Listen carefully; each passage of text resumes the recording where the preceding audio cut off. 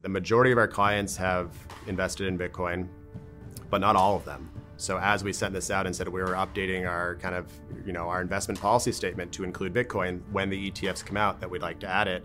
So far, no one's opted out. In fact, we've had a number of people say, hey, isn't it reasonable to expect that the price would go up? And if so, I don't want to wait until that happens. Shouldn't I be buying more now? So it's actually, we have people buying more now, which I think is great. Howdy, I'm Hannah Newinch-Wonder, a production lead at a soybean seed facility in Central Illinois, and you're listening to the Vance Crow Podcast. Welcome back to the podcast. I'm glad you're here. Today, David Oransky returns. David is a CPA and a certified financial planner and a good friend of mine. And last week, I got a letter from David that shocked me. He was writing it to all of his clients, and he said, for the last year, we've been talking about holding at least 1% of your portfolio in Bitcoin, but now I want to tell you that I am confident enough that this is an important part of the economy, and you should move that from 1% to 5%. This is a bombshell. There are very few level-headed, conservative financial planners that are saying something like this. And so I thought, David, if you're willing to put it in writing and send it out to all of your clients who trust you the most, then I want to sit down and have a talk with you. So what you are about to watch is another great conversation about Bitcoin, but this time we go in totally different directions. You'll notice that David, after having a bunch of time communicating with so many of his clients, has a great way of explaining things to an audience that maybe is a little suspect of Bitcoin. Everybody knows that listens to this podcast that I have strong feelings about Bitcoin, but it's great to have somebody like David to explain it from a very different perspective. So I think you're going to enjoy this conversation. We're going to get to that interview in just a moment, but first, a couple of announcements. Last week, a couple listeners poked me to say, where can we have a conversation about the podcast? There were some things that they wanted to discuss, and they didn't know where they would find other people talking about the podcast. So first, you can, of course, go to YouTube and use the comments section. Also, Spotify is building out a really robust Q&A system that allows me to interact with you. But if you really want to talk about the podcast in a place that I am spending my social media time, then go to X. That's where I'm at. I've started to pay for the blue check mark, and it's given me all these features that have made it way more valuable for me to spend time on there. So if you would like to engage with me about the podcast or other listeners, just make sure you tag me at Vance Crow. On February 8th and 9th, Legacy Interviews is heading to Monticello, Indiana, where we're going to be recording Legacy Interviews. If you've thought it might be a wonderful thing for your loved one to sit down with me to record their life stories so that future generations can know their family history, but you thought maybe the trip to St. Louis wasn't going to work for you, then consider signing up for one of 6 slots that we have available on February 8th and 9th. We've got a bin-dominium set up. That's a grain bin turned into a condo. And we've got a great space to be able to record these. And if you would like to learn more, go to legacyinterviews.com/Indiana to sign up for one of those slots. All right, without further ado, let's head to the interview with David Oransky. David Oransky, welcome back to the podcast. Thank you. Good to be here. Man, you wrote one of the most provocative letters I've ever received from a financial advisor, and you may be one of the only financial advisors in the country to be putting forward such a bold idea. You said in your letter just last week that you think people should be moving from a 1% allocation to a 5% allocation in Bitcoin. What made you decide to take that bold step? Yeah, I probably am only one of a handful, and I probably know most of the others. And mine probably seem smaller allocations than what many other kind of advisors that are into Bitcoin would recommend. But it's been a journey. So I first started learning about Bitcoin in late 2019, spent a few months reading about it before I even took any action. So it was early 2020 when I first started exploring it and experimenting with myself. And then it took another year and a half, 2 years of researching it before I was bringing this to clients and saying, hey, this is something you guys should consider. I think this is going to be an important asset in the future. But I realized that the general consensus of this is that it's, fringe or a scam or whatever. Let's start with wherever you're comfortable. And kind of became a 1%, not because there was any magic of 1%, but because it was an amount that a lot of people could get off zero. It was a target that was small enough that's like, okay, I could lose 1% without, it really affecting my financial plan. that's a reasonable target. The real goal was just to get people off zero and continue learning about it. And so in 2022, at some point mid 2022, we actually formally started recommending a Bitcoin allocation to our clients rather than just encouraging them to learn about it.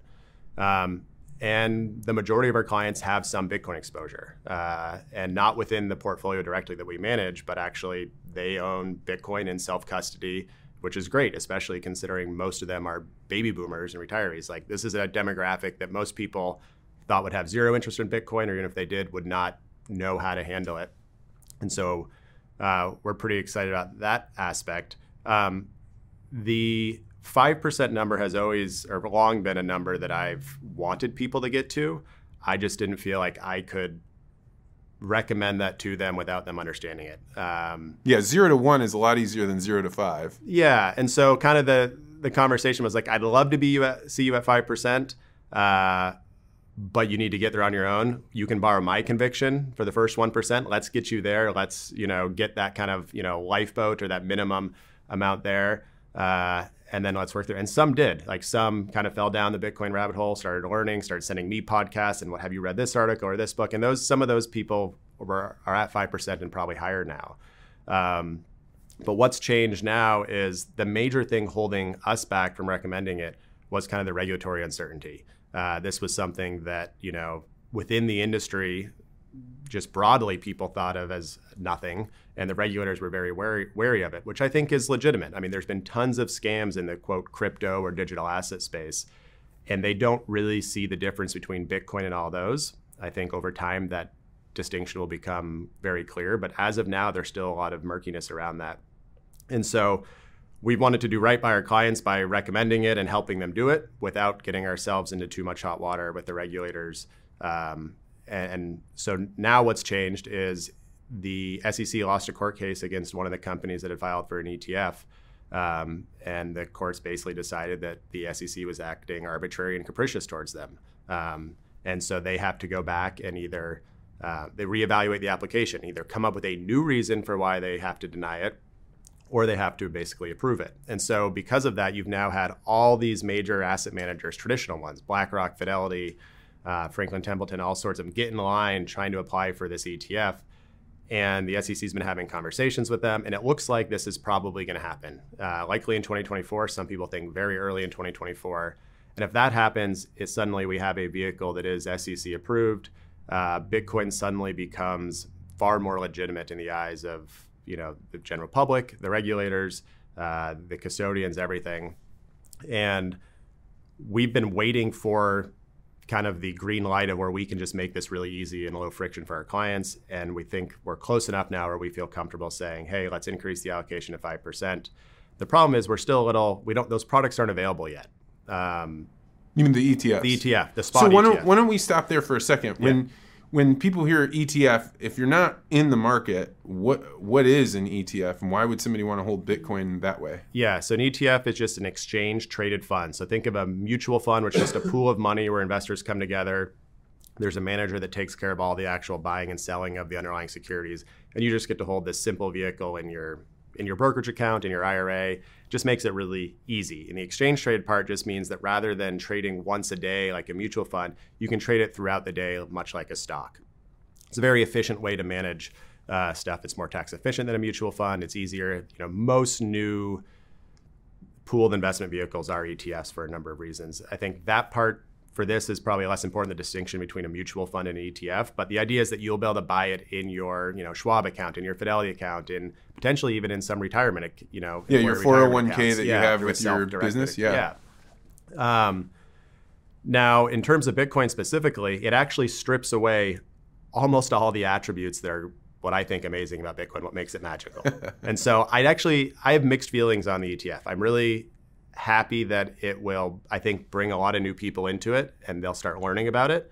I think it's good from my standpoint as an advisor where it makes it more legitimate and hopefully less concerns about compliance.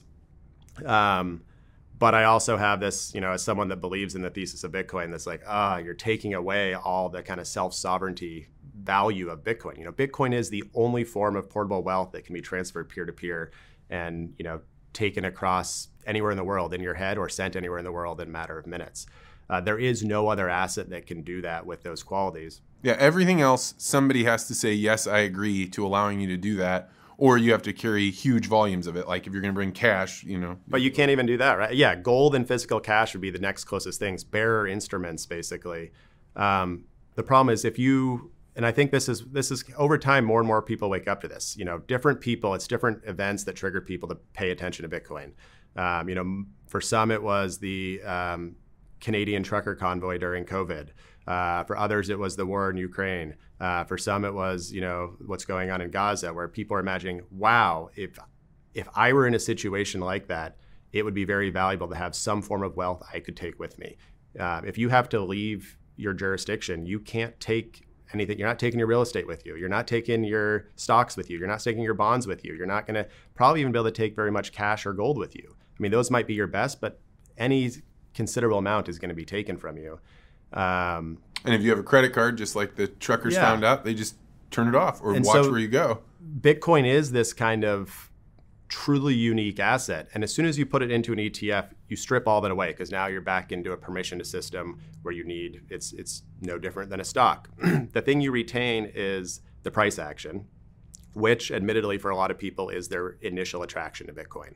The reality is most people, I think, enter Bitcoin because they see somebody else has made a lot of money off it and they get in. And then some of those people stick around to actually learn what it is and become kind of diehard Bitcoiners. And it's no longer about the price in dollars they could be worth, but actually kind of what it enables in terms of society and for their own personal life. Yeah, when you say diehard Bitcoiner, I think like there's a sense, because when you meet somebody that's really into Bitcoin, they want to talk about it all the time. Yeah. But there's something like truly beautiful. I talk with people about this all the time. Like when you go to actually understand, like, how does Bitcoin work? And then you come up with a problem in your mind and you're like, oh, well, what about this?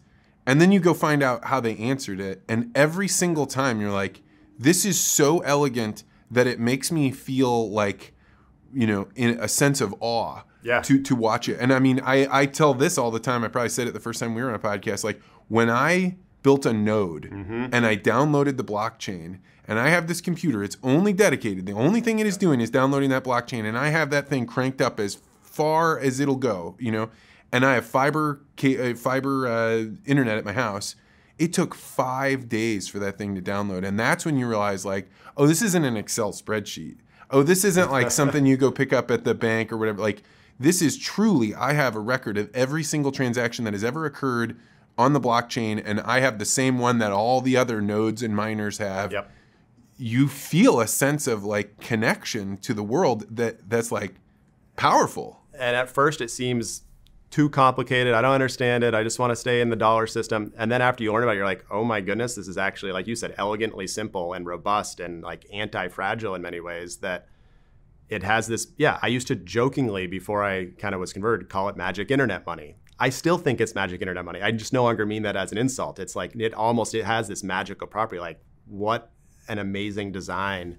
And that's been tested. Like, it'll continue to be tested, but it's amazing that it's come this far. Well,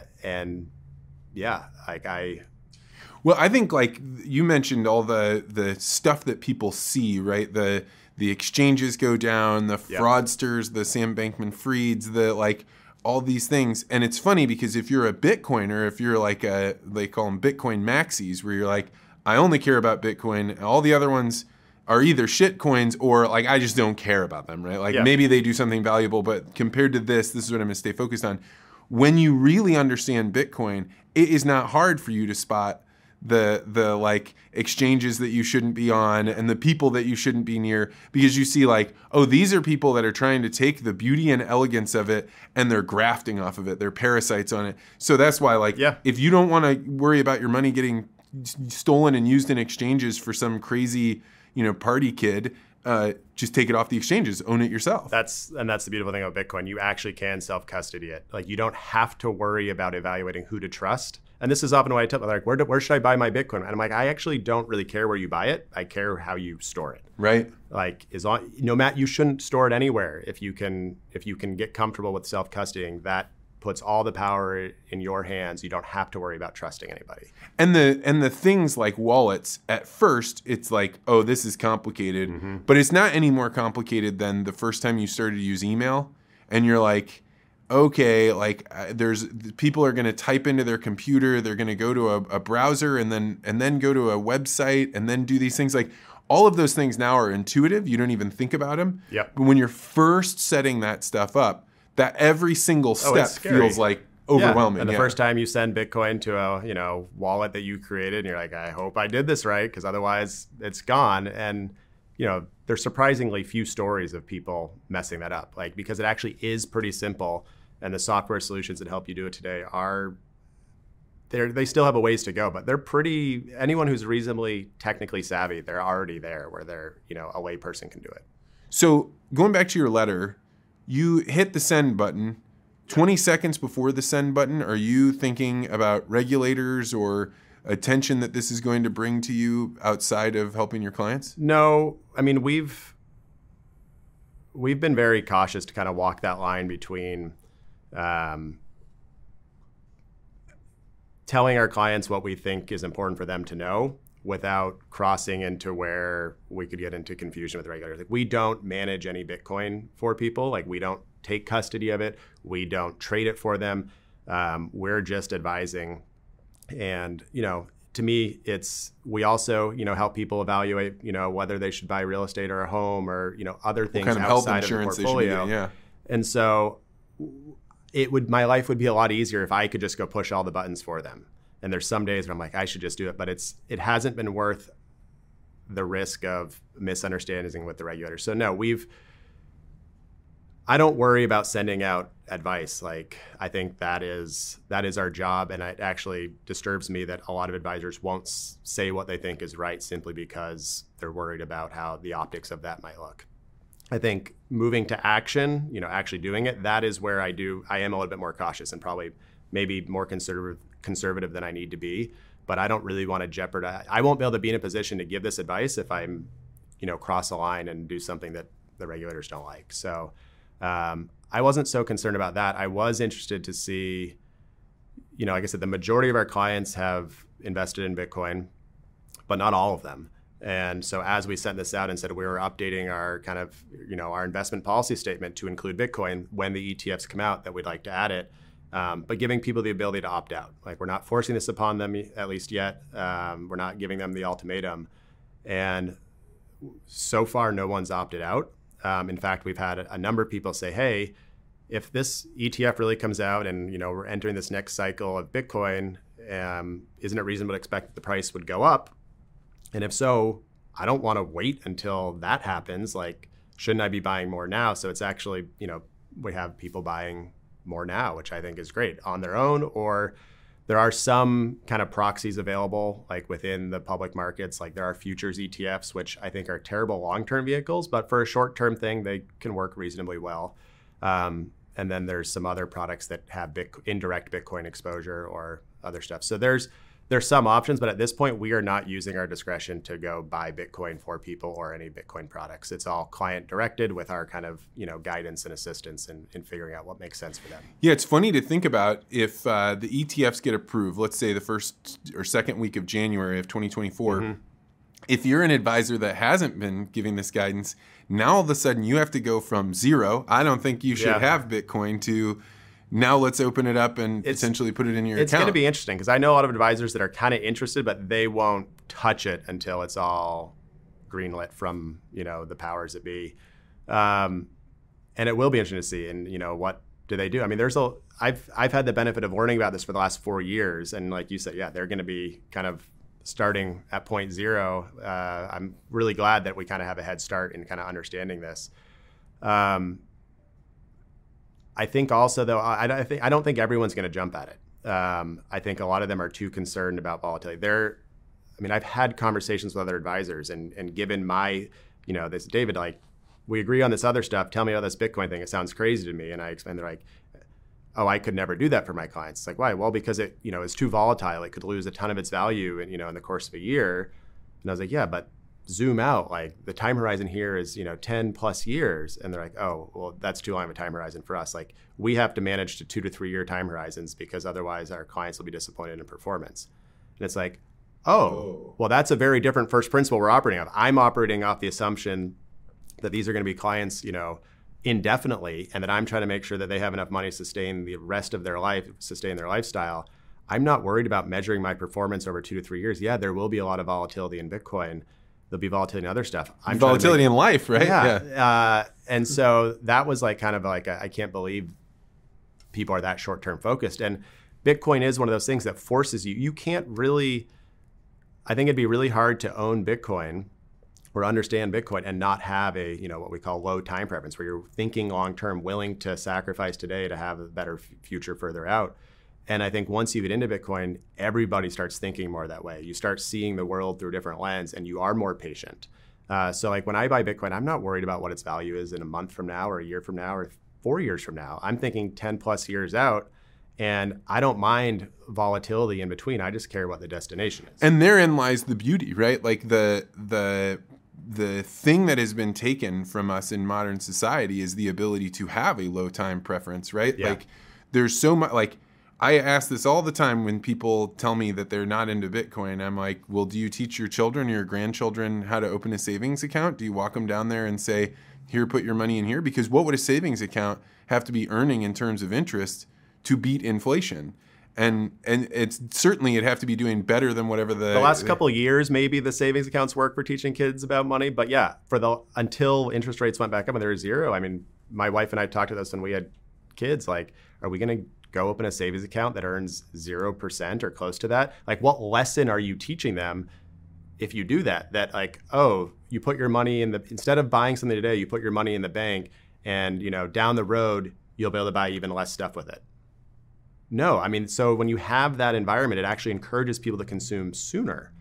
And in the short term, that may boost GDP and make things look good, but you're really just also destroying your future. Yeah, and that's the same thing as the financial planner that's looking 2 to 3 years out. It's the person running the treasury or being able to determine how we spend money in the budget as a representative that says, I only care about getting elected in 2 years or in 6 years. So for me, spending money that we don't have is fine. And like inflation, I've always been like very, very wary of inflation. But as you start watching the way that it seeps into the world, I mean, it is such a dark and terrible tax that the leaders have done to us, right? Where they're like, we're going to give you this money and pretend as though it's some kind of largesse that we're offering you, when the reality is like, we're stealing this from the future. And I think people are feeling the symptoms of that. They just don't know the cause. Like you talk to people and there's this sense that like, I'm working harder and harder and yet I'm not getting ahead. And I think a lot of that is, and also the term inflation is a very nebulous term that I think is intentionally made murky so that it's, it's a shifting thing. Inflation used to mean like the expansion of the money supply, like the dilution of the value of your dollar. Usually when people are talking about inflation these days, they're talking about the consumer price index. Like how much does this basket of goods cost and how does that change over time? And most of the things that are in that basket are things that technology and innovation help you produce more with less. And so that basket of goods is actually getting cheaper and cheaper in real terms over time. But because they're printing money, for simplified terms, those goods are actually getting more expensive in nominal terms. And so it's this weird thing where people just assume that everything gets more expensive over time, but in reality it doesn't. It's just mostly that the value of your dollar is becoming less and less in buying. Oh, and I'm with you on this, and we may different, but like I cannot believe how many people for years and years and years were like, Vance, it's not inflation that we have to worry about. It's deflation. It's deflation. Yeah. You'd be like, show me a situation like where the entire society is worse off if you can wait and make those purchases because you are saying the value of saving is higher. I mean, China had this problem for a while. Now they don't have that problem anymore. Well, I agree with you, but I think it's important to point out the distinction when we're talking about deflation. The thing that central bankers are worried about with deflation is like a rapid deflation, because our whole system, monetary system, is built on credit. Basically, a bunch of IOUs that if they can't be, one person's asset If you own a bond, you own an IOU for someone else to pay you money. That asset is someone else's liability. If that person can't pay off that bond, then your asset also disappears and the whole system starts to implode. And when you have deflation, that's what can happen. So they worry about the whole system imploding on itself. That's only an issue because of our monetary credit-based system. And the time length that you're looking at it, Yeah. right? Like if you say, well, those things crash, but on the long term, then you get rid of that giant It bubble is, but I that's think there. there's a valid argument that we've come so far. I mean, we've been operating the system since, 1913. That, it's kind of like the forest fire analogy. Like, yes, if you had let the little fires burn, these little deflationary bursts, that would be healthy. That would be a normal system. But at this point, we've not let those little fires burn. And now when we eventually have a fire, it's going to be big. And so I don't blame, it would be a miserable experience for everybody if they allowed a, deflationary collapse. Ultimately, something like that is probably going to happen. Didn't you think it was going to happen in 23? Like, I thought it was. I was very like, here it comes. Here it is. We got close to some banking issues, but they're able to plug. I mean, it's always a risk, but the thing is, they have the ability to effectively print money. And so anytime we get deflation, they have a lot of tools to kind of counteract that, which makes the risk, the other guardrail is, inflation, which too much inflation is a bad thing too. So anyway, I think where you were going though, with where deflation could actually be good is in a world where, we were on a Bitcoin standard. You had, money wasn't credit, but money was actually bearer assets, something like Bitcoin. And you have society innovating and new technologies coming out that allow us to make more things and everything with less inputs. Then that would be a healthy deflation where over time things get cheaper and cheaper. And so you can save a certain, amount of money, and that money may not grow in nominal terms, but what it buys does increase. So its purchasing power increases, and it's a mind shift, right? Right now, people want to put their money to work. They want to see their money earning interest. They only need that because the things they're trying to buy are also going up. If everything was actually allowed to get cheaper like it should be, most things at least, then you wouldn't need the value of your money to go up because it's buying more and more over time. That would be a very healthy deflation scenario. Getting there is going to require a completely different monetary system. And so, as it relates to Bitcoin, I do think that Bitcoin is the best potential solution to this unsustainable track we're on. And when I say it's unsustainable, I really mean it's unsustainable, but I don't know when that ends. I don't know at what point it actually breaks. I mean, we've been on a fully fiat, meaning just government decree, not gold backed, not gold linked in any way system for 50 years, since the 70s. Nothing's broken yet. You go all the way back to 1913 when we got the Federal Reserve. Nothing's broken yet. It's been over 100 years. Like, how many more chapters are left in this book? I don't know, but I still don't see how it can go on to infinity. Well, and to your point, you've said this many times before, like the gold bugs have been predicting this sort of thing for a very, very long time.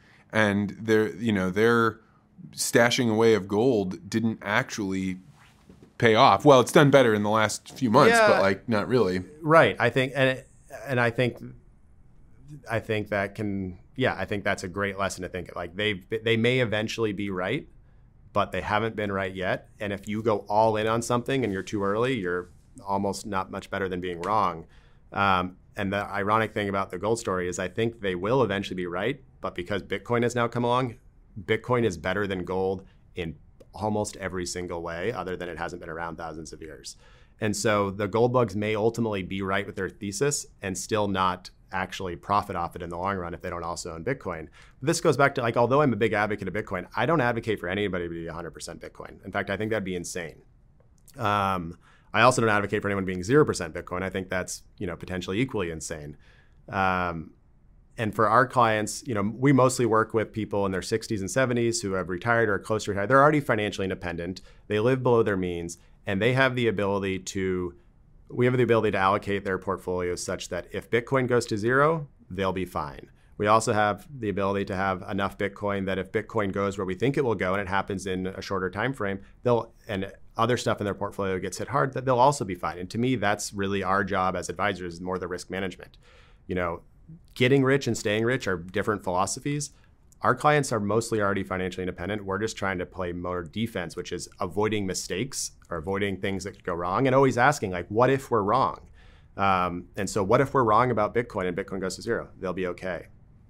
I don't think you could say the same thing for a portfolio these days that has no exposure to things like gold and Bitcoin. Like, things could go wrong and you might not be okay.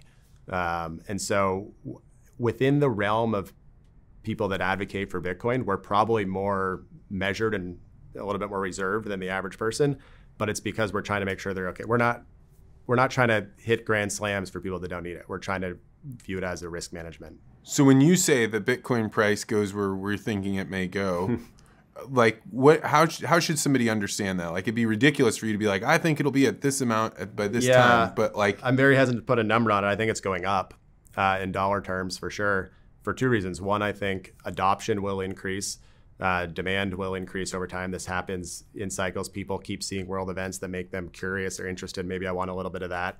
But even if you didn't have that and demand just stayed static, there's going to be endless money creation just for our system to continue functioning. And so when you have a ever expanding amount of dollars divided by a fixed number of Bitcoin, like, the value of that Bitcoin in dollars goes up. Not even because it's becoming more valuable in terms of its purchasing power, it's because the dollars are becoming less valuable. So you have both effects. I don't know which one has a bigger impact over what time period. I think they're both going to impact the price of Bitcoin. But at some point, the price of Bitcoin in dollars almost becomes irrelevant. And like, I don't get that excited or depressed when the price changes. I mean, I got into Bitcoin in early 2020. It, when it was around $10,000, it dropped to $5,000. I was like, well, and like literally right after I bought it. And I was like, well, I wanted to buy a little bit more. Now it's half off. That's a good deal. And then wrote it up to what? Close to 70,000, 60 something $1,000 and back down. And like, I'm like numb to the price because I'm not buying it for gains in dollar terms. I'm buying this as a, 10, 20, 30 year plus time horizon. And position size is important. I can afford to lose it all. Like, I haven't gone all in on Bitcoin, but I think I've hedged my bets enough that I will be okay no matter what. And that's exactly what we're trying to do for our clients. That's really the name of the game. We want to make sure that you're going to be okay no matter what happens, at least for all the things we can foresee. In the world of Bitcoin, there's a popular podcast called The Rabbit Hole Recap. And one of the guys on there, his name is, he goes by Odell. Matt Odell, and he has a great phrase for people that are not in Bitcoin. You hear this phrase and you're like, what does that even mean? But it's just stay humble, stack stats. Yeah. And what that means is, like, don't worry about whether the price is up or down, whether people agree with you about Bitcoin or not, but you're supposed to be stacking, they call them sats. So sats is short for Satoshi. Satoshi is the smallest unit of a Bitcoin. So 0.070 zeros and then 100 millionth. Yeah. Yeah. And I think that is like one of the, if you become a Bitcoin person, that's the like mantra that you want to take into your heart, because the initial feeling, and I have a good buddy that we both have a good friend that just bought it, and he was like riding high as the bulls were running these last few weeks and just loving it. And you're like, I've seen this before because it's going to come back down. But the reality is, if you can just continue to sock away, just convert your dollars in tiny amounts to Satoshis, eventually that pays off. And it may not be a year from now or even 10 years from now, but like the fundamentals indicate to people like you and me, that is going to be a very beneficial thing to do. I would want to own Bitcoin even if I knew for sure the price would never go up. Oh, interesting. Because it provides portable wealth that you can take with you. It is the only thing that does that. And that is true utility value that I would want. Even to me, the fact that it has a lottery ticket attached to it, that the potential price appreciation in dollars for Bitcoin is so significant, is just that, a lottery. Like, great, I got a free lottery ticket with this. That's actually not my main interest in buying it. I'd want to own it even if expectations for future returns were really low. That is fantastic. So a couple of weeks ago, I was at a farm credit system. So the Farm Credit System is like one of the largest banks in the U.S. They do 45% of the lending to agriculture. And they invited me to come in and talk about the edge of chaos. So they were like, hey, come tell us about where you get new ideas, how these things get into popular culture. And I talked about Bitcoin. And for the first time ever when on stage, because I've been invited to talk about it a few times, but for the first time ever, I didn't talk about the price.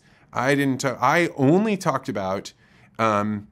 I brought it up and I said, here is Riot Mining in Texas. Mm-hmm. And what they did was they built up a bunch of miners And they went to the electrical grid in Texas and said, hey, we're here to buy, huge amount, gigawatts of power, and we're going to run it through our miners. And then in last August, when there were rolling blackouts, looked like they were imminent for Texas, the government came to Riot Mining and said, hey, we would like to use that energy.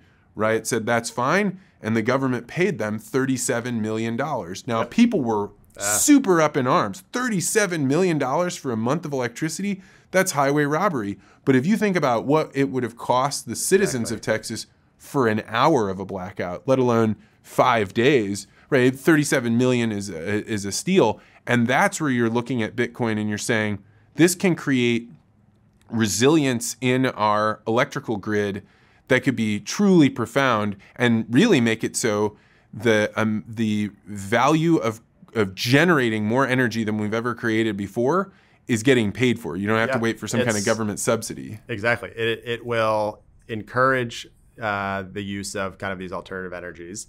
It is location independent. You now have the ability to basically move energy from anywhere in the world because there's all sorts of straight energy. You have these. The Bhutan is a great one. They have all these hydroelectric dams. Okay. They have all this water coming down in Bhutan. They can't do anything with it, so they built all these hydroelectric dams and just plugged Bitcoin mines right into them. Yeah, you have that. You have these, natural gas wells that aren't commercially viable to capture and transport, but you're just releasing methane into the atmosphere, which is way worse than CO2 in terms of its warming effect. But if you instead put a Bitcoin miner on top of it, you can use that gas, turn it into CO2, which is less harmful, and make it profitable. You're no longer having to force, companies to do this with, worrying about regulations or subsidizing with the government. You actually make it a profitable business endeavor to also do things that, other people would find to be very valuable in terms of the environment. And so the externalities of Bitcoin are actually really positive. Like my interest in it is predominantly its monetary aspects, but you look at the other impacts it has on society in terms of, stabilization of the grids, allowing for more diversification of energy sources, changing people's time preference to less consumption now, just society-wide. I think all those are really positive things. And so it's funny, I've never really been into ESG investing. My approach has always been, no, you buy the best investments and you figure out how to spend your money and your time in ways to help bring about the world you want, because simply investing in certain companies or other doesn't really change much. But in a way, Bitcoin is like the ultimate ESG investment. It's, agnostic to politics and all that. It's open to anybody. It's free, open source. It's good for the environment, I would say. That's a big misunderstanding, kind of what we just talked about. A lot of people think it's bad for the environment because it uses energy. It actually has a net positive impact, I think, on the environment. It's the ultimate ESG investment.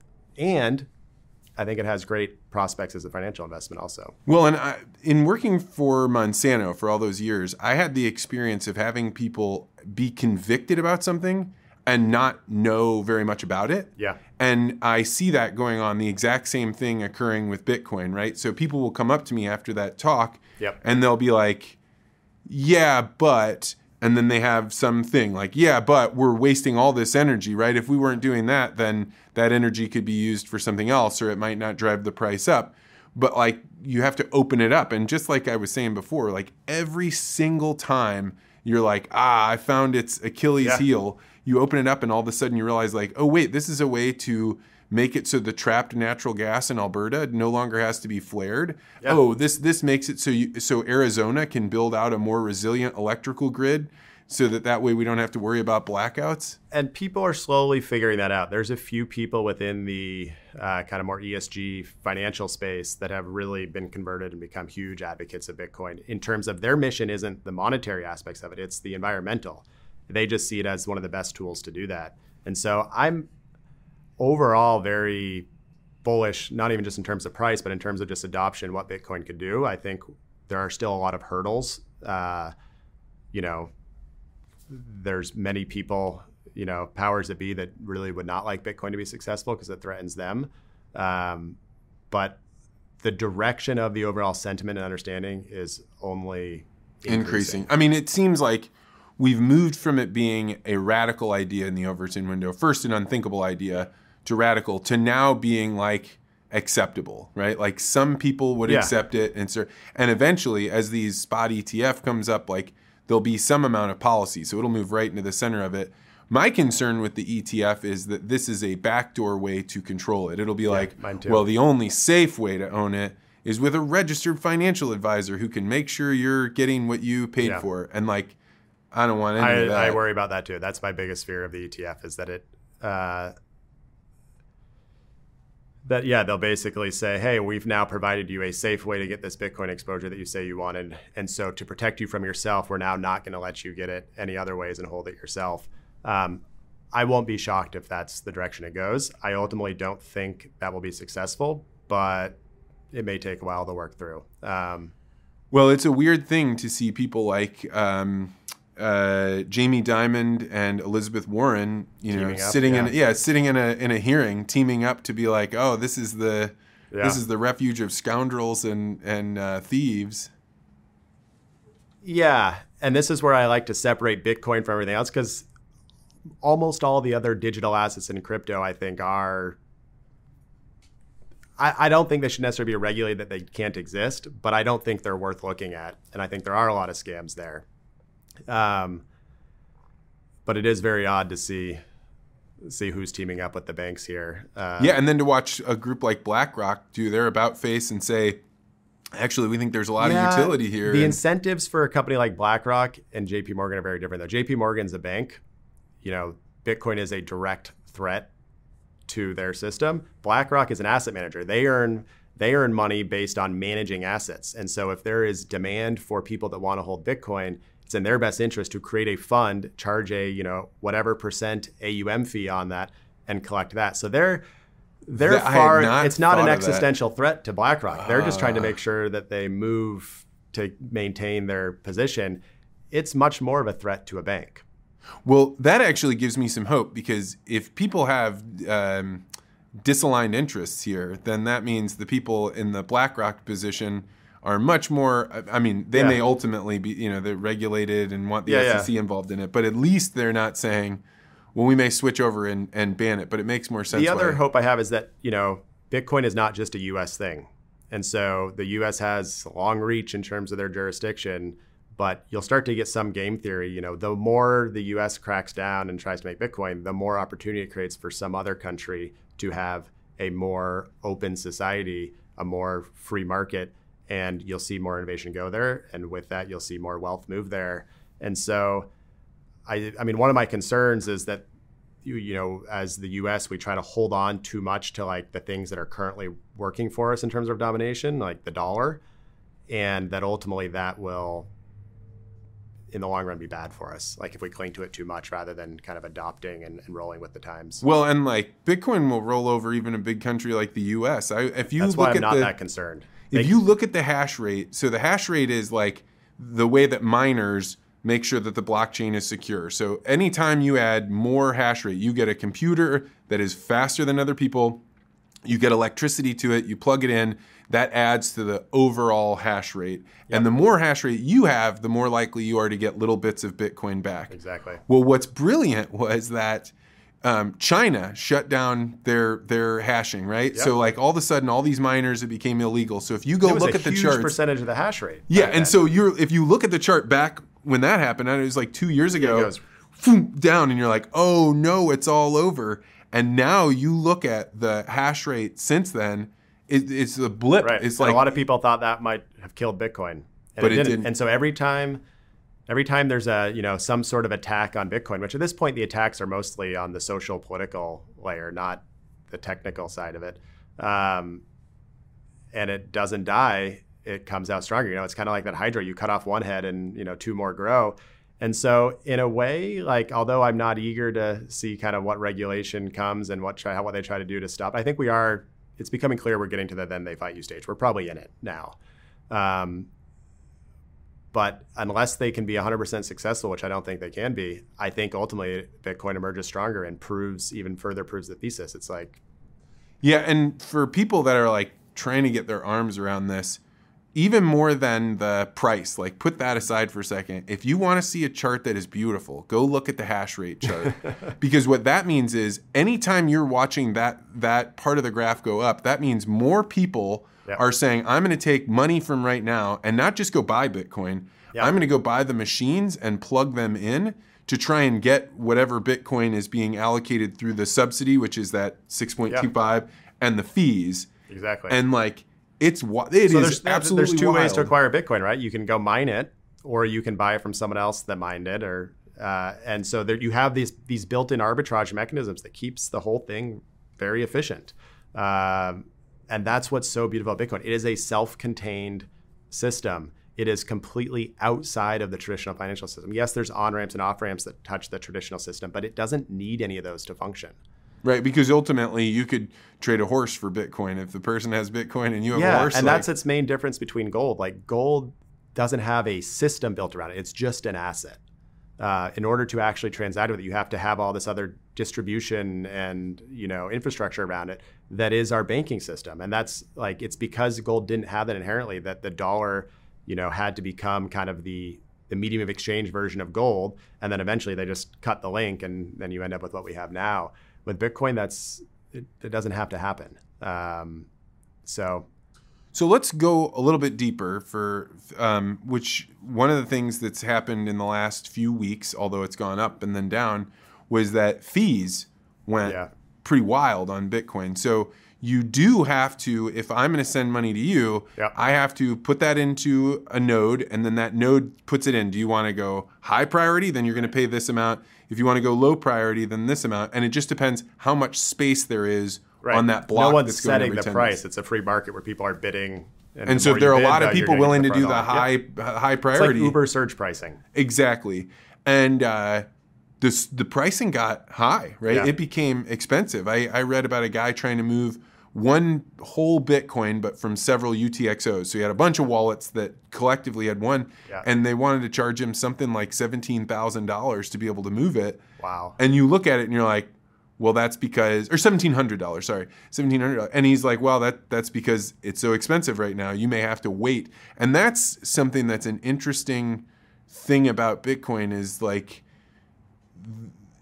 it is not immediate, right? And there are things undergirding this whole system that are going to be more complicated that up until now haven't been a big deal. Yeah, you're competing for block space, but the only other option is to ration it and give someone the power to decide who gets to go first. Right. And so like, in order to be a system that functions in kind of like a consensus anarchy system and not have a ruler in charge, you have to have a true free market like that. And if it's really important for you to transact right at that moment in time, it's going to be worth it to pay it, or you wouldn't pay it. You would wait. And so it allows you have flexibility, or if you don't have flexibility, you'll pay up. But there are also going to be, people aren't going to be buying coffee with Bitcoin on the base layer in a few years. I don't know that anyone's really doing it now other than for a novelty. And so like, the base layer is going to be used for those big settlement transactions. And that's final settlement when you do it. But you don't get final settlement in our existing monetary system for, if you pay on something on a credit card, it takes months before that's actually fully Let me slow this down. Yeah. If I want to send money to you, then I submit this to the blockchain. And then if I've paid enough money, it will go through in about 10 minutes. But we don't really know because of the way mining works. Exactly. And what you're saying is there's two layers. There's that layer, which is the hardcore, you are transacting Bitcoin. But then there's another layer on top of that you could do where you're saying we're going to use Bitcoin, but we're not going to make the transaction final. So a system like Lightning where you and I put in money almost like a pocket change, right? Yep. It's like a tab we have with each other that either of us can close at any time we want. So you don't have to still you don't have to trust the person that they're good for because it's built into the smart contract. If I can say, I want you to set up on your tab, and you've had to kind of post collateral in a way, and that can immediately close. Think of it similar to like, in our current system, if you're buying a house and you're closing on the house, they're not typically going to accept a check, at least for the big amount. You're going to have to send a wire. Because a wire is basically final settlement. Like, could it technically be reversed? Yeah, but for the most part, it's considered final settlement. You don't use a wire when you go buy a cup of coffee. You put on your credit card because it's an insignificant amount of money. The vendor's not worried about it either because it's an insignificant amount of money. So for really important, serious transactions, you'll want to transact on the base layer and you'll be willing to pay those fees. For things that are more inconsequential, there's other options that aren't necessarily immediate final settlement, but they're more secure than our current systems. And I think this stuff's going to get built out. Like, I think we're still in the very, very early days of this user experience in terms of spending. Like, Bitcoin is not really a medium of exchange for everyday goods yet, and it probably won't be for a while. And that's going to be done on other layers, and we don't know what that looks like. And I'm okay with that. Like, the primary utility of Bitcoin today is protection against devaluing of the currency. It is a store of value, and that is utility in and of itself. That is a reason to hold Bitcoin. It doesn't need to be used as a medium of exchange now for it to have value. The fact when it becomes used as a medium of exchange, that's probably when the dollar system has, kind of crumbled, and that may be decades away. Like, I don't know. So those are kind of like, yeah, I'm interested to see what that stuff turns out to be in the future. But for now, I'm more interested in the store of value. What do you think happens? An ETF comes out, or there's maybe, let's say, 12 different ETFs. Yeah. And then people say, hey, I want to put, let's say, 0.1% or 1% of my net wealth into this. Does that mean that they're going to be transacting all of those Bitcoin transactions? Like, do they, or will BlackRock buy a bunch and be like, okay, this one's for you and this one's for you? Like, because that will be an insane amount there'll be of bigger transactions. When they're buying into the ETF, they're going to be, they'll be buying shares of this ETF. And so as the demand for that ETF increases, you'll start to see the cost of that ETF go slightly above what the underlying Bitcoin is worth, which now creates an opportunity for a market participant, like a bank, a big asset manager, a hedge fund, to come in and say, hey, we could deliver Bitcoin to BlackRock. Let's go buy X number of Bitcoin, deliver those to BlackRock, and exchange those for shares of their ETF. And then we'll sell those shares of the ETF at a premium to all the people that want this ETF because it's now got above, and which then brings the price back down to to par with the underlying assets. So there's all these built-in arbitrage mechanisms with the way ETFs work that incentivize everyone to keep those prices at parity. But no, it's not like if someone's like, I want to go buy $10 of the ETF, there's going to be a $10 transaction on the blockchain. This is almost like its own layered technology on top of it. But it still will create, it'll create transaction. Yeah. Increase, right? Oh, absolutely. And so, I wouldn't be surprised if fees on the base layer go up. I don't know. I don't have any guess of like what they go to, but there will be more activity. There'll be a lot more demand for Bitcoin is my guess. I mean, maybe this ends up being nothing. Maybe everyone that wants Bitcoin already owns it. I don't know. But I know anecdotally from talking to people, there's a lot of people that would like more exposure to Bitcoin. It's either too much friction or too scary for them to hold their own keys, and they just want to buy an ETF that's easy.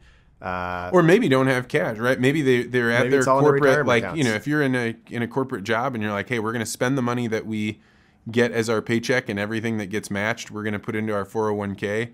Yeah. And now we've got this money that's been sitting there, and it's never been able to go after Bitcoin this directly. Yeah, 401k plans, there may be more restrictions on because the employer would have to, they kind of decide what the menu of options are. Oh. And some of them have a self-directed brokerage account where you can then go out and buy whatever you want. But even sometimes there's restrictions of those. So I'm not, within an IRA, which is an individual retirement account, like where you kind of can pretty much buy anything you want, you'll be able to, but within company 401ks, it'll probably be hit or miss. Oh, I did not realize that. Yeah, it depends on the rules of the plan because the employer has a responsibility to provide you with good options, and not everyone believes Bitcoin is a good option yet. And we don't know how long it's going to change those minds. So the halvening is coming. It's looking like it might be somewhere in the middle of April. Yep. What is the halvening? So the way all Bitcoin has been created is through the mining process. And the mining process is basically writing all the if we wanted to send Bitcoin back and forth, that has to get added to the ledger, and that's done through the process of what we call mining. And miners make money in two ways. They get fees from the transactions, so you can bid on and say, here's how much fee I'm attaching to my transaction, and they start at the top of the list with who's paying the highest fees, and that's how they decide the order at which they include it. There's also this block subsidy, or the Coinbase transaction, which I think started at 50 Bitcoins per block and then went to 25. So it keeps getting cut in half approximately every 4 years. So then it was 25, then it was 12.5, and now it's 6.25. And estimated to be April, it's going to drop to 3.125, if my math is right there. And so what you have, the reason that is, Bitcoiners get excited about that is right now, in order for the price of Bitcoin to stay even, all that new Bitcoin created, the 6.25 Bitcoin that are created approximately every 10 minutes, has to find a buyer. Somebody has to buy that at the prevailing price. Otherwise, the price will fall until it brings in new buyers. And so theoretically, if the price will remain exactly static, that means that 6.25 Bitcoin is finding a home at the current price. And so there's, somewhere between $30 and $40 million a day of Bitcoin being soaked up. To buy about 900 Bitcoin right now? Is it about 900 Bitcoin a day? I can't do the mental math in my head. I think that's at some point I did. That sounds right, yeah.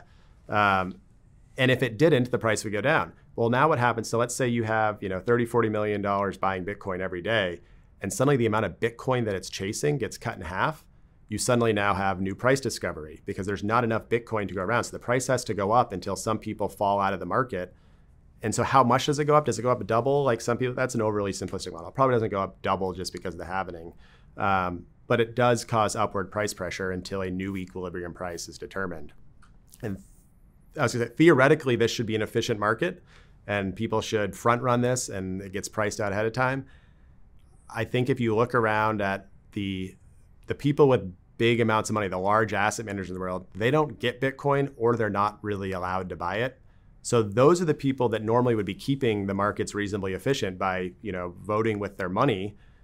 I'm not sure that's happening. So although I tend to be a believer in efficient markets, or at least that you should act as though they're efficient, I don't actually believe they're purely efficient, but that, just like the tires on my car aren't perfectly round, they're close enough that I assume they're round and everything's fine. And that's generally how I think about public markets. I'm not sure that's true with Bitcoin, at least yet.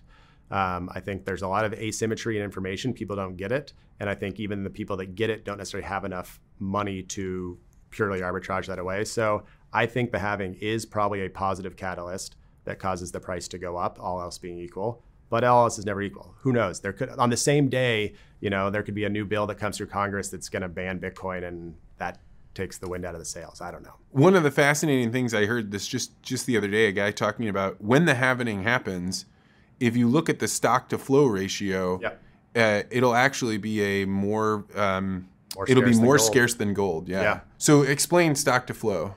So stock to flow is the stock is the existing stock, how much, in this case, Bitcoin is out there in the market, which is currently 19 point something million. There will only ever be 21 million. And the flow is the amount of new Bitcoin getting added. We typically measure that over the year. So how much new Bitcoin is produced every year divided by, well, actually we're doing it the other way. So the stock, how much of Bitcoin exists divided by how much new amount is coming on every year.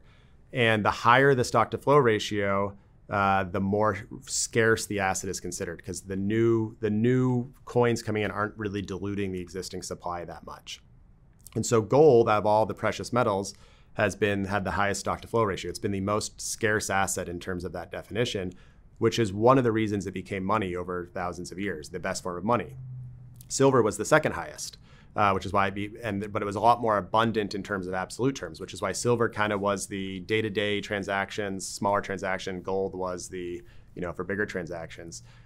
So now that Bitcoin is already on par with gold and will become more scarce in terms of stock to flow than gold here in a few months, if that's a major factor for you considering what is hard money, then Bitcoin looks even more attractive then.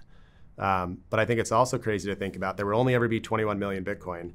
Over 19 million of them have already been mined and are owned. And I think it's something like 80% of those haven't moved in over a year. They're held by, people, by Bitcoiners that are like, I'm holding on to this because this is what I believe. I'm not selling this unless the price goes up a lot. And even then, I'm not selling it to convert back to dollars. I'm selling it to make my life better. Maybe I'm buying a house. Yeah. Maybe I'm buying something else. So let's walk through that more slowly, because if somebody's hearing that for the first time.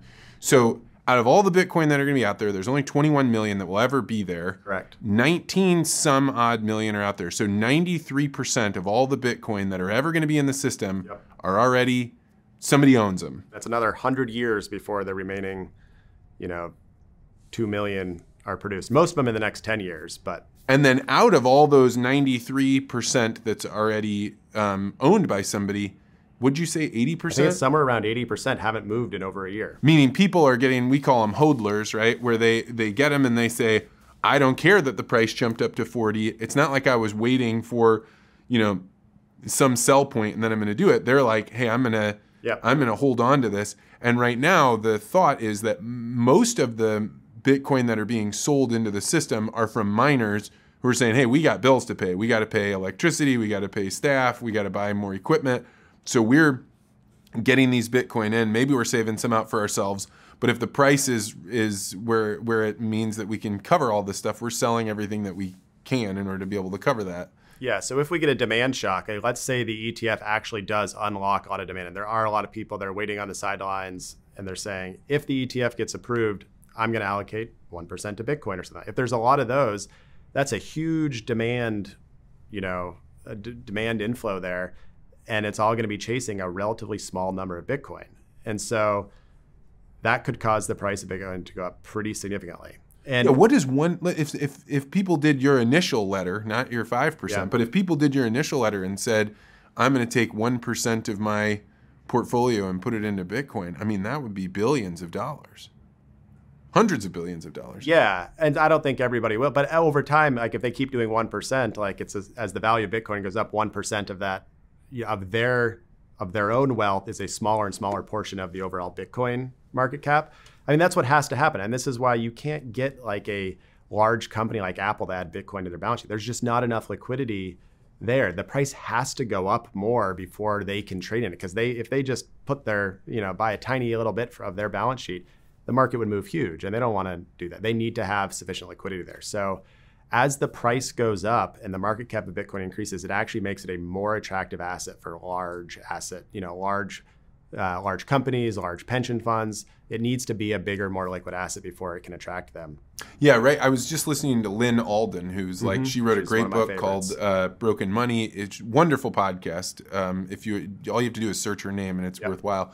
But she was talking about how at $40,000 a piece, there's a lot more institutions that can engage in it. Yeah. But until it hits $100,000 or even well beyond that, there's in pension funds and insurance groups that they can't touch it. They'd knock the boat over. They're giants. But to imagine a world in which Bitcoin's market cap does get up to that size, because right now the market cap, if you took all the Bitcoin in the world multiplied by what is the current price, that's the market cap, and it's around 800 million, I think, right now. Yeah, somewhere in that ballpark, Gold is 1 trillion, so it's about... Gold's higher than that. It depends on how you measure gold. Like, do you include all the jewelry? Do you just include what's on central bank? But I think gold's closer to like 10 trillion. Okay. I think Bitcoin has to about 10x from here to be gold, roughly. And then again, it depends on what measurement you want to use for gold. But well, then I was going to say, because what I had heard, and I think maybe what I'm talking about is just like gold bullion or gold that you're able to buy. If you look at just the subset, that you might be right. I don't know that. And so that's about 1 trillion on that side. And then Apple, its market cap is 2 trillion.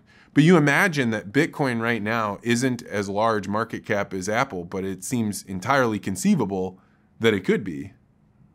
Yeah, I mean, I think Bitcoin is going to continue to grow and mature. And so like the trajectory of it, it's not 100%, but I have a lot of confidence to go there. I don't know over what time frame, but you see all these catalysts on the horizon, and like when there's going to be new demand, like if it gets to this step, then like that unlocks a whole other, layer of demand. It's one of these assets that you look at and it's like, this is a very asymmetric bet. And so people are, some people are worried to buy Bitcoin around this. Oh, it's, 40 whatever thousand, that's more than double what it was last year. It's like, yeah. And they're like, so I'm going to wait for it to come back down. It's like, yeah, it might. Look, it absolutely could lose, 20, 30% in a very short period of time. But you zoom out and look at like a 10-year time horizon, and it's like, it's very asymmetrical. Like, unless Bitcoin fails, which it seems very unlikely it's going to fail, then it's just a matter of time before it continues to grow. Yeah, and that's like most large investments, like if you're not in it on, like, if you remove the top 3 biggest days where the stock made a move or Bitcoin made a move, if you take those 3 days out, you maybe wouldn't have made money, or you'd made way, way, way less. And so it makes sense. Like, things move quickly. It's like that gradually, then suddenly. Yeah, I think you still have to manage your own psychology. So this is where I do think, like, for most people, dollar cost averaging, and meaning adding a little bit every day, every week, every month, however you want to do, like spreading out your purchases, for many people is going to be the right thing to do, because it manages your own psychology. When the price goes up, you're excited that you bought someone that's cheaper. When the price goes down, you're excited that you didn't buy it all before and you get to buy someone that's lower. And so you're more likely to stick with the plan. And that's important. Like discipline in investing is extremely important. If you can't stick with the plan through the roller coaster ride, you're going to get crushed. And Bitcoin is a wild roller coaster ride. Every 4 years or so, it loses like 60 to 80% of its value and then goes on to make new highs. But you have to be able to withstand that. And so you have to size your position such that you can handle that. And in fact, the only people I know most people, when they learn about Bitcoin and start investing in Bitcoin, they only go in one direction.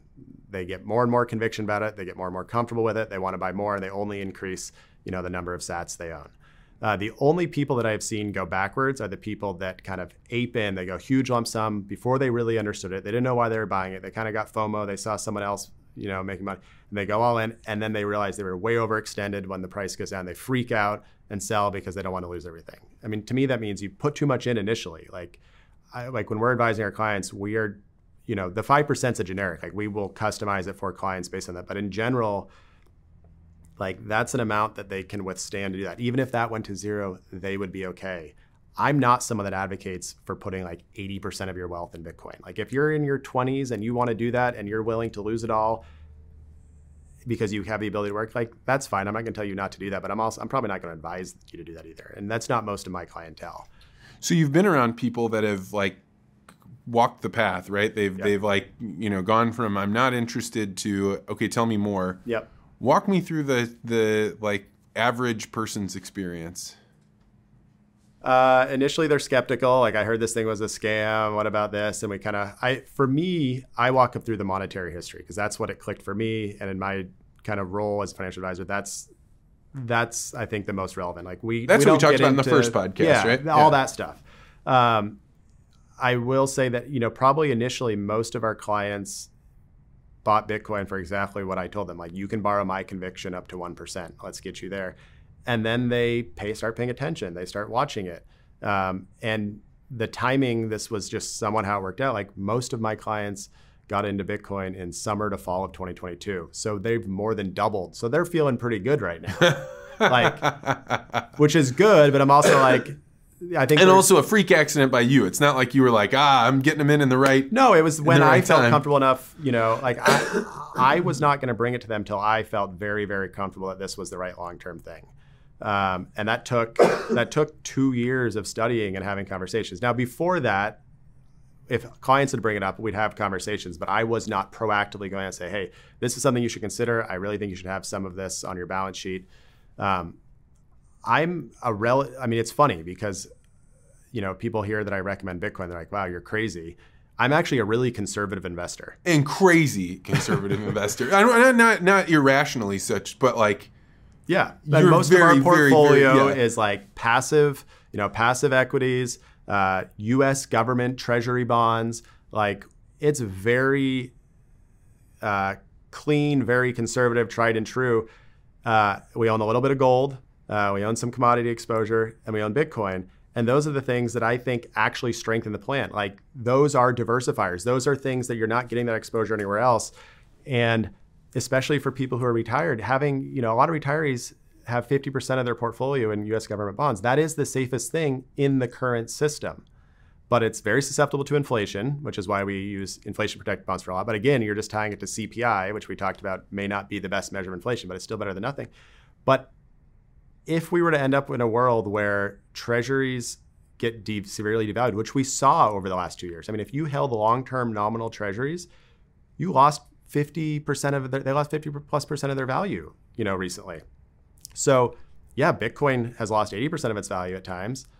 Like, but then it came back. Yeah. But then it came back. The government bonds, and the bonds and the treasuries, it's not like you're sitting there waiting for a ton of upside. You're just trying to mitigate so downside. In some ways, like buying the Bitcoin is the insurance policy on the other stuff. And if it never pays off, then that's fine. You had everything. It's like buying insurance for us. Bitcoin's not technically insurance. Insurance are contracts, but I think you can somewhat think of it as a hedge on everything. It's outside of the system. The only two things that are really outside the system are gold and Bitcoin. Because you could argue real estate to some degree, but you've got to pay property taxes and other stuff. It's a little bit more complicated. It's not portable. Well, let's go and talk about some of the things that happened in the economy in 2023. So we're at the end of December, and the thing that my nightmare that came true, but then was not as big of a deal, was that the banks were, many of them, insolvent. What happened there? Why did they? So one of the biggest buyer of treasuries is banks due to regulations and just less lending going on. So meaning that like they would take in all these deposits because there's all this cash going around, and the government would come to the banks and say, you got to put this somewhere safe. You can't just let it sit in cash. Here are these bonds. Buy these bonds. Yeah, they didn't really have to come sell them. But yeah, the banks bought them. They were on the list of things that were considered safe assets. And then when the Fed raised interest rates, the value of the bonds goes down. So suddenly their kind of equity, the amount of assets they have on their balance sheet to offset the liabilities, which are all their deposits, they are increasingly looking insolvent. And so that SVB, Silicon Valley Bank, was kind of the first one to go. And there was concerns that this would be widespread because the entire banking system is built on this kind of fractional reserve system. Like when you go deposit your money in the bank, they don't have it in a vault. They lend it out. In this case, a lot of it they lent to the government. And that whole system can come crashing down as soon as people lose confidence in the banking system. And so they had to kind of plug it. They rolled out programs that allowed the banks to basically borrow on those treasuries at face value. So, a bond you bought for $1,000 may only be worth $70. Bought it for $1,000 may only be worth $700 now. They could go take a loan out for $1,000, even though their asset wasn't worth $1,000, because they say, hey, when it matures, it'll be worth $1,000. So the Fed and the Treasury has a lot of surgical tools to help people or institutions they want to help, and the banking system is going to be one of those. But yeah, it was scary. And I'm, going back to being conservative, like I'm the person that for years has always been extremely diligent about checking our clients, like FDIC, their balances, that don't go over the FDIC limits, don't do this, and people are like, oh, you're crazy. When was the last time there was a bank failure? And this one was mitigated. They ended up making all the depositors whole, but like, it's just not worth losing sleep over. And what changed as a result in the economy? I mean, one thing I know is that the government came out and said, if you are a bank owner, you are liable for all of these problems. So all the people that were owning banks are now much more aware that the government will let them sink if it has to.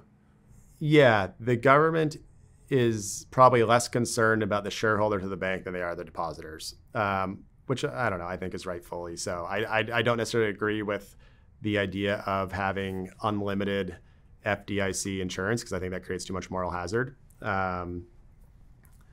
But I mean, this is one of the, like, we talked about this system, like we should have let the little fires burn decades ago and we haven't. Like, I don't know what you do if you're in this situation of the FDIC chair and like, are you going to let, all these people lose their deposits that you told them were safe? They were in government insured banks. Like, I just don't see any politicians do it. I think the reality is their banks are almost always going to get bailed out of the depositors because we do have the ability to effectively just print money. So I think that's always going to be the easier course of action, which is why, like, I'm not someone that believes we're going to have the deflationary collapse. I think that is always a chance, but there's enough tools that far more concerning is the idea of like high inflation. Because that's where they don't really have the tools to stop that. And so we're going to be kind of bouncing back and forth between, getting close to deflation. And then if we get too close, they start printing money and we are then going to have an inflationary problem. But all these things, woke me up to, like, again, Bitcoin, like having money outside of the system. Like, wouldn't it be nice if you could go to a bank and put your dollars in and not have them be fractionally reserved? Because especially when your bank's not paying you any interest on that checking account anyway, but there are no banks that are fully reserved. Yeah, and we found out this winter they won't even allow them. So there was, what was the name of that one? It was out in Wyoming. Bank and Custodia Bank. Yeah, they came out and said, hey, we want to, you can do it. You can set up your own private bank, but they wanted to become a part of the overnight system, right? Where Reserve, yeah. And so they went to the government and applied, and the government said, and what they said was, we are not going to take any of our depositors' money and loan it out, and instead we're going to have depositors pay us. Yeah. You pay us, and what we'll do is hold your money for you securely and not lend it out. Created too much of a systemic risk. Why is it a systemic risk? It's not a risk because the bank's doing anything. It's a risk to all the other banks.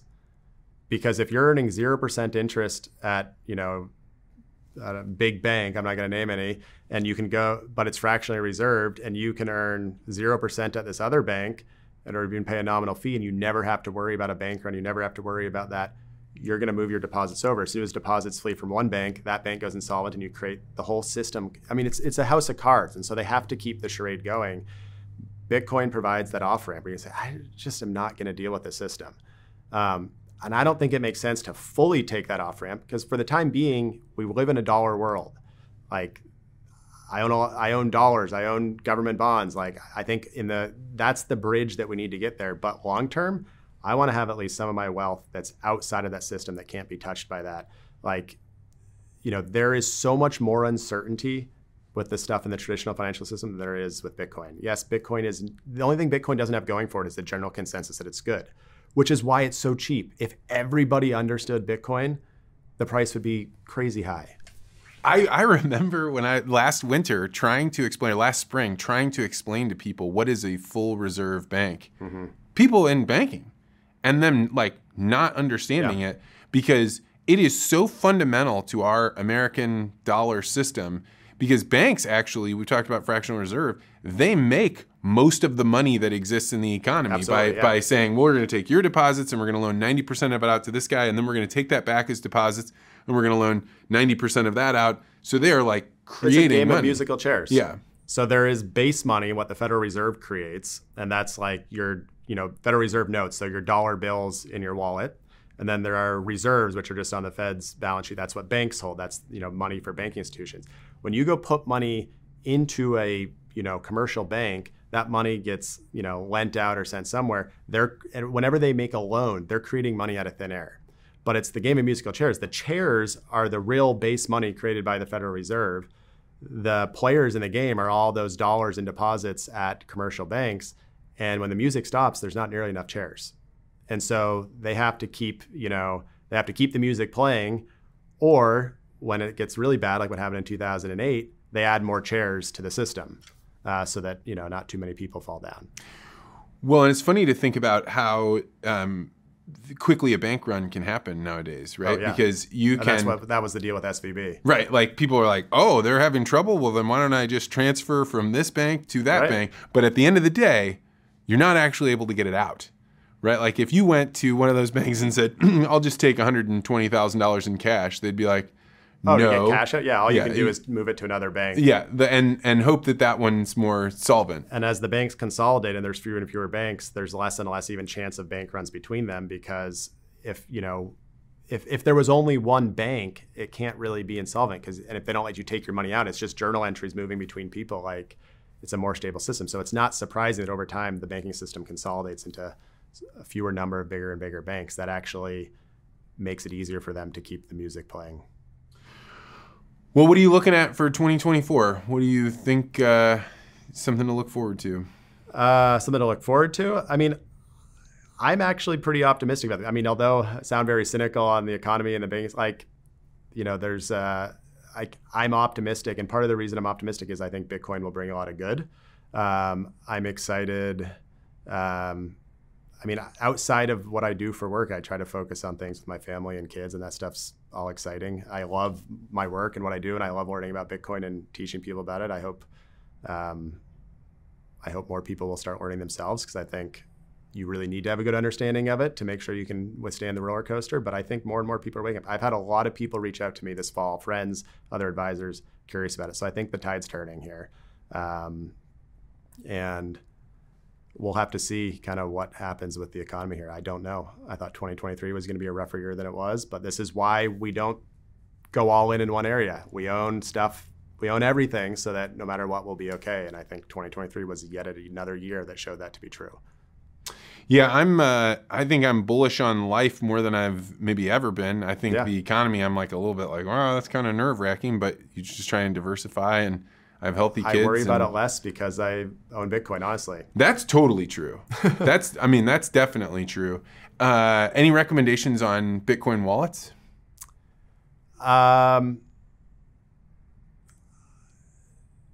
There's ones that we typically are steering people towards now, but that stuff changes over time. I don't know. I don't want to have to make sure I update it. I personally, I'll say what I think, and you can agree or disagree on these.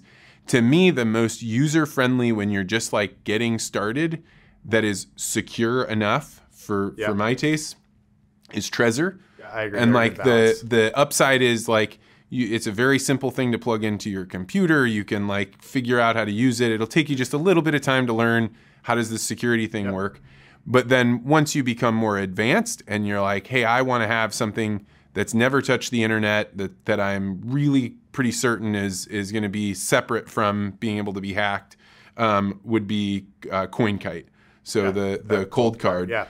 I think both of those are good. I think you described them right. The cold card is generally seen as being a little bit more robust, but it's also not nearly as user-friendly for someone that's just starting, whereas the Trezor is a pretty good balance. Yeah, I think Trezor is like, it's almost like having an iPhone that you plug into it. It's like very simple, straightforward. More than anything, though, I'm a big advocate of multi-sig. I don't know if you guys have ever You and I are on the different pages on this one. So multi-sig is like, rather than having one key to open your vault of Bitcoin, there's in most cases 3 keys, and you need any 2 of the 3 to open it. And so by having 3, it means that if one of your keys gets compromised, it's no big issue. You have to have 2 compromised. It means that you could not have to worry about whether you trust Trezor or Cold Card or any of the other wallets, because you can get different wallets. So if there is a bug in the software or a backdoor or anything, you haven't put all your eggs into one basket. It provides more resiliency in terms of like estate planning, and there's a lot of reasons that I prefer multi-sig. It adds more friction to moving your Bitcoin. Have you moved stuff using multi-sig? Yeah, so we often will use a company that helps coordinate it to make it really easy. I don't think, if you're going to do it purely by yourself, I think multi-sig is too complicated for someone that's doing it for the first time. I don't think it's too complicated. I think once you get comfortable doing single sig and all that, you can move to multi-sig. I prefer to use, I have some of each. I have wallets that are single signature, and if the idea is portable wealth that you can take with you and get out, single signature is arguably better. If you're looking for something that is really resilient and unlikely to be compromised, I think multi-sig is better. But yeah, I think there's definitely like ups and downs, and I see it, and I also am like, I don't want to include somebody else in on this. You don't have to. You could do your own multi-sig where you hold all 3 keys. And bury them in the backyard, or do well.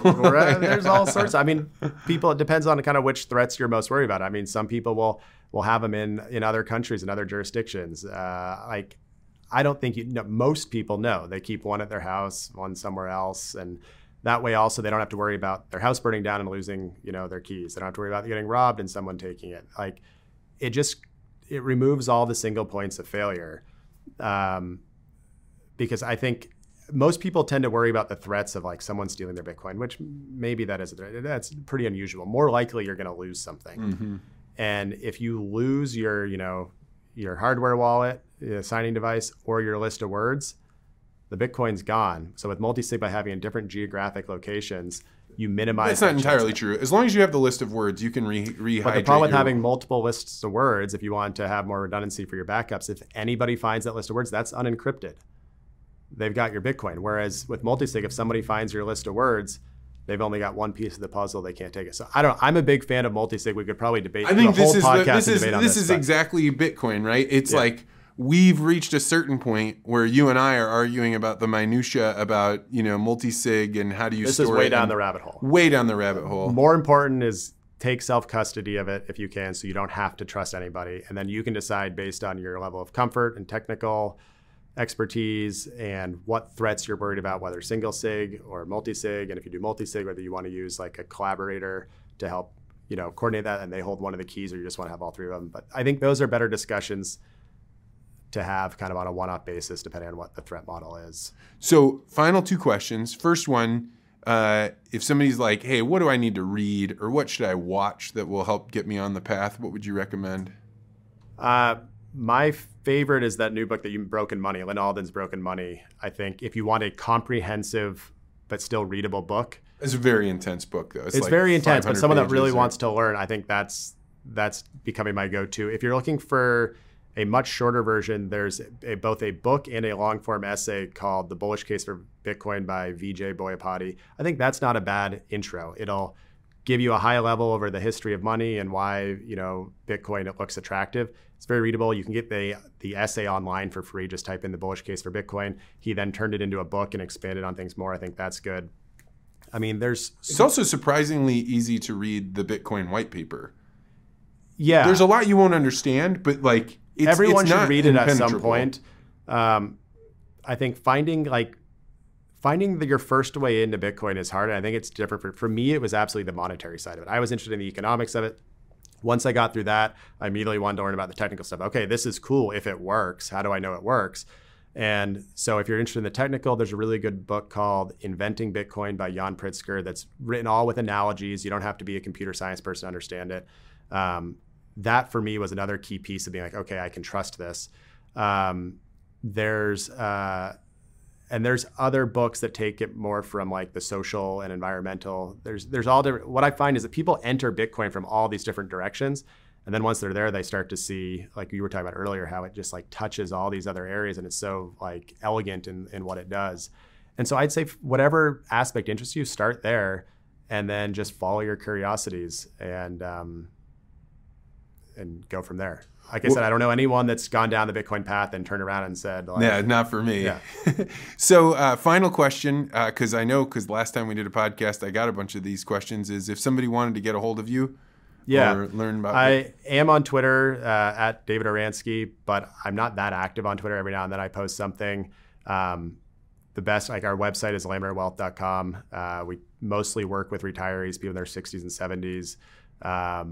But how about I put a link to your letter on your on the show notes? That's fine. Yeah, that'd be a great way to do it. I can make sure you get that. Well, man, I knew from the moment I read the first paragraph that I was like, all right, we're having David back on the podcast. So thanks for coming by, man. Thanks for having me. It's great to be here.